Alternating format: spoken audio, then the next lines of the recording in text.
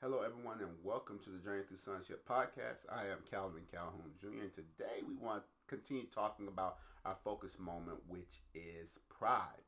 Today we are discussing the danger of ambition. The danger of ambition. We're going to start in a unique place today. We want to talk about Satan for a little bit here, and then we're going to parlay this over into the scriptures.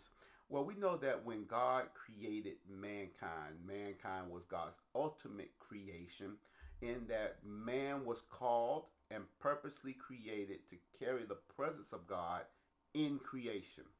Okay? The angels were created. The Bible says that aren't all angels ministering spirits sent forth to serve those who are the heirs of salvation. So the purpose of the angels, so this includes Satan, was to serve the heirs of salvation. Well, that's where Satan had a problem. Satan believed that the angels should have been the ones to receive the dominion, to be the sons of God, to administrate God's kingdom in creation. And of course, his thought and the way he felt infected and influenced 1/3 of heaven's angels. And immediately God squashed that rebellion very quickly. He kicked them out of the highest heavens. Typically know the highest heavens is the third heaven. And then he kicked them out into this place called the second heaven. And we know the second heaven is where they're allowed to remain invisible to the eye, but there's a time coming that ultimately they will be kicked out of the second heaven into the earth. That's in the book of Revelation. And so so it's important to understand that they operate from a place of anonymity. From the second heavens, they are still invisible and have that advantage over us. But with Holy Spirit, everything they do, we can see. We can see. Now, God squashed that rebellion because Satan wanted to be more than who God created him to be. So one of the things we realize is that when you want to be more than what God created you to be, that voids your purpose in creation. Voids your purpose. And guess what God does? Boop! Kick you out. You lost. You lose. Because without God's purposes and outside of God's purposes is death. It's ultimately death. Okay? So now, parlay this down to Adam and Eve. The serpent is kicked out. Serpent goes down. He's going to prove his point. And his point is that man is an untested, untried being. So he attacks them by saying, look, if you eat this fruit, you shall be like gods. You shall know good and evil like God. It'll make you wise. So that's why it says it was pleasant to the eyes, one to be desired, to make one wise. It looked pleasant. It looked pleasant to eat. I couldn't, it's Genesis chapter 3, but basically the lust of the flesh, the lust of the eyes, and the pride of life was right there. And of course, Adam and Eve, clearly wanted to be more. They wanted to be like God. They wanted to be wise like God. They were already like God. They were made in his image and his likeness, but they wanted to be more. And when they wanted to be more, sin crept in. And death came in too. Right? Because he says, if you ate of the tree of the knowledge of good and evil, you shall surely what? Die. They died instantly at that moment. You may say, well, no, they didn't. They kept walking the earth. I believe Adam lived for 900 years, something like that. But they were still walking around. How did death come in instantly? Because they became separated from God. And when you become separated from God, that's a condition called death. Because God gave you life. They became the walking dead, if you want to put it like that. And so, of course, God said that they will work by the sweat of their brow. The woman will bring forth children in sorrow. The seed of the woman, which is, of course, Christ, will crush the authority, and he shall bruise his heel. That speaks of the coming of Christ, and how the authority of Christ in the kingdom will crush the authority of Satan. Okay? Now, ultimately, you have all these people that's being born after Adam and Eve. We talked about Seth, Cain, and Abel, all these people. And then ultimately we get to the Tower of Babel. And we know the beginning of the Tower of Babel is a man named Nimrod. Nimrod was a conqueror. He called them a mighty man before the Lord. But Nimrod was a person that hunted men. He was a hunter of men, and God did not make us hunters of men. He made us what? Fishers of men. Okay, that's difference.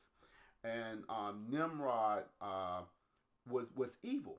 He was an evil person. And when we look at it, it says that the beginning of his kingdom was Babel. So let's look at Babel right now. It says this in Genesis chapter 11. Let's get it real quick. It says, in the whole earth, Genesis chapter 11, verse 1, talking about the kingdom of Babel, the people that were of the kingdom of Nimrod, the descendants of Nimrod. It says, and the whole earth was of one language and of one speech. And it came to pass as they journeyed from the east that they found a plain in the land of Shinar. And they dwelt there. And they said one to another, go, watch the language. Let us make brick and burn them thoroughly. And they had brick for stone, and slime they had for mortar. And they said, go to, let us build us a city and a tower whose top may reach unto heaven. And let us make us a name, which lest we be scattered abroad upon the face of the whole earth. The people were united in one. To do what? They wanted to reach to the heaven. They wanted to reach it. Why would they want to build a tower to reach to heaven? That would, like, why? Well, think about it. What did man lose? He lost the relationship with God. He lost dominion with God. And man's understanding of where God resided was in what? Heaven. So naturally, what they did was, let's build us a tower to get to heaven. And in us building a tower, we make us a name. These were a people who lacked identity. But one thing they had was ambition. They worked together out of the pride because guess what? They tried to reach God by their own strength and by their own power. And when you become purposeless and ambitious, the first thing you begin to do is you begin to waste resources, you waste time, you waste your energy on something that has no eternal value. Let me say that again. When you are purposeless, ambitious, because when I say purposeless, meaning this, when you do things outside of the will of God, when you're not living under the purposes of God, life has no meaning. Why? Because when God created you, he gave you a purpose and a destiny to live out on the earth as a part of the ultimate plan of this corporate body of Christ. Well, when you believe that, well, you know what? I'm going to, you know what? I sinned, but you know what? I'm going to reach back to heaven. I'm going to get up there to God. I'm going to do it in my own strength and in my own way. And guess what? To think about it, if they would have tried to build a tower to heaven, ultimately they would have ran out of air before they even hit Earth's atmosphere. They would have died. But the work they were doing was purposeless. But in their minds, their purpose was to reach God in their own strength. And that is purposeless. It doesn't have any value whatsoever. And this is one of the first signs of the effects that would be seen on the earth called religion. Religion, yes. Because religion always tries to get you to go to heaven. It always tries to get you to make heaven, or nirvana as they call it, or some people and some religions call it paradise. That's the goal. For the sons of God, that is not the goal. Listen to me, that's not the goal. It's a byproduct of salvation that when you die, you enter into the presence of God and you go to heaven if you're in Christ. But that's not the goal. The goal, and Paul made it very clear, is that you be found in him, not having a righteousness of your own. Because you've been baptized by one spirit into one body. You're baptized into the body of Christ. Your salvation is about being reconciled back to God as his sons. That's why he said the glory of the latter house, body of Christ, shall exceed that of the former house, which is natural Israel. That's why Jesus would say in 3 days, I will raise up this temple. I will raise up this body. That's why he would call for judgment on the temple in Jerusalem, because that is the latter. The greater is here, which is the body of Christ. But guess what? Being purposeless and ambitious will lead you down a path of everything you're working for, everything you're doing being burned, because the Bible says every man's work shall be tried in the fire. And when you're living a prideful life, where you're doing everything by the sweat of your brow and believing I don't need God, I can do it on my own, I can do this, I can do this, I can do this, means nothing. It'll be burned, because it'll have no eternal value to it. None at all. When it comes to ministry, let's make a slight detour, because in the world you definitely don't want to be purposely ambitious. But the worst place to be purposely ambitious is in ministry, inside the body of Christ. We have an issue with people who are very ambitious. One of the things I notice when we look at Jesus and we think about how he selected disciples, none of the disciples were looking to be selected. Think about that. None of them were like, oh, Jesus, pick me. I want to follow you. Jesus, pick me. No. Jesus selected people who weren't looking to be selected. Leaders, let me say this to you very, very slowly, very carefully. When you have people who desire positions of influence and they're overly ambitious. Oh, I'll be a good pastor for you. I can lead your people. I can preach. I can think. That's the person you need to be warned about off the top. Because it's all about them. See, the Bible says if you desire to be chief of all, you must be what? Servant all. See, some of these people don't even want to serve people. They want to be over people. They want to control people. They want to put people under their thumb. And when you have an ambitious person who's always looking for power and position, those are the people you best not exalt. Because the person who should be exalted is the one that's been what? Humbled. Because God exalts the humble. He exalts the humble. So be careful, be mindful. Please, let me tell you something.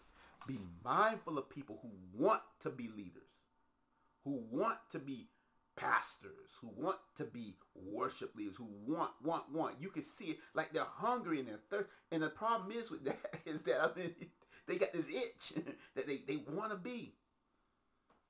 First thing I'm going to tell you right now, a person like that struggles in their identity as a son. They do. Because they're looking for a place to be seen and to be validated. No. Don't ever exalt someone like that. Don't. Because everything they do will be by their own strength, by their own way. And what they're looking for is the validation of men that they're okay. And that's one of the ways that homosexuality has crept into the church. Because we value people's talent above their soul. Yeah. So then we let the spirit of ambition kick in. And we're going to keep talking about this. This is not the last time we're going to talk about the danger of ambition this month. But I just want to lay out for you. You got to be very, very careful of who you connect yourself with, who you get yoked up with. The people in Babel worked together as one. But what they were working together on ultimately has no eternal value. And they tried to reach God their own way, their own method, instead of the way that God would, and that would be that God would come down through Jesus Christ to redeem and to reconcile fallen man back to himself as sons. That was God's plan. That was how he was going to do it. He prophesied it in the garden. He told Abraham that in his seed shall all the nations be blessed. The seed is Christ. That's where our purpose lies. It lies in Christ, in God. So I urge you, be mindful, be careful, because pride will always position you to believe it's by your own strength and your own works. Listen to me. I know as a son, my mother, my father, my grandparents taught me about praying. And there was a time in pharmacy school that I thought I was just getting it done. And God had to humble me and show me, no, you can do nothing outside of me. Don't you ever forget me. When I began to be lifted up in my pride, he brought me down. Even in my professional time, when I started out, I was just hot for God and doing all the right things and everything. And all of a sudden it became more about me, how I wanted to do things, how I wanted it done, how I. And guess what? God humbled me. And guess what? I accepted the correction. I accepted humility. And it was 6 years before God would bring me back to a position that he wanted me to be in. 6 years. And that was fine. Because I had to understand and never ever forget that I do nothing of myself. I humble myself because he is the King. He is our Heavenly Father. He is our ruler. And I do nothing of myself. It is only by the grace of God and him working through me that I'm able to do what I can do and say what I say and share the wonderful message of the kingdom. It's only by his grace. I am because of I am. So I urge you, don't be prideful. Don't be ambitious, overly ambitious. Don't be more than who God created you to be. And if you don't know who God created you to be, very simple. Just ask him. Ask him. Because he don't want you living a purposeless life. A purposeless life voids your role and your purpose in creation. The enemy doesn't want you to live a purposeful life. The enemy does not want you to live that. So he'll do everything to appeal to the lust of the flesh, the lust of the eyes, and the pride of life to keep you in that prideful state, to keep you in that overly ambitious state, always working but never really being effective. Feel like you're being pulled in 1,000 places, but it seems like you just don't have any direction. Don't stay in that. That's chaos. Ask God. Pray. Seek his face. Turn from your wicked ways. And he has promised that he said he would, in this place, he would hear from heaven and heal the land. So I urge you, especially leaders in the body of Christ, be leery of overly ambitious people who are looking to be leaders in the body of Christ. Tell you right now, I can tell you, I was not. People know, I was not looking for where I am today. And I know the only reason I am who I am today is because of him, because of the Father, because of Jesus Christ, because of his grace and his mercy and his compassion.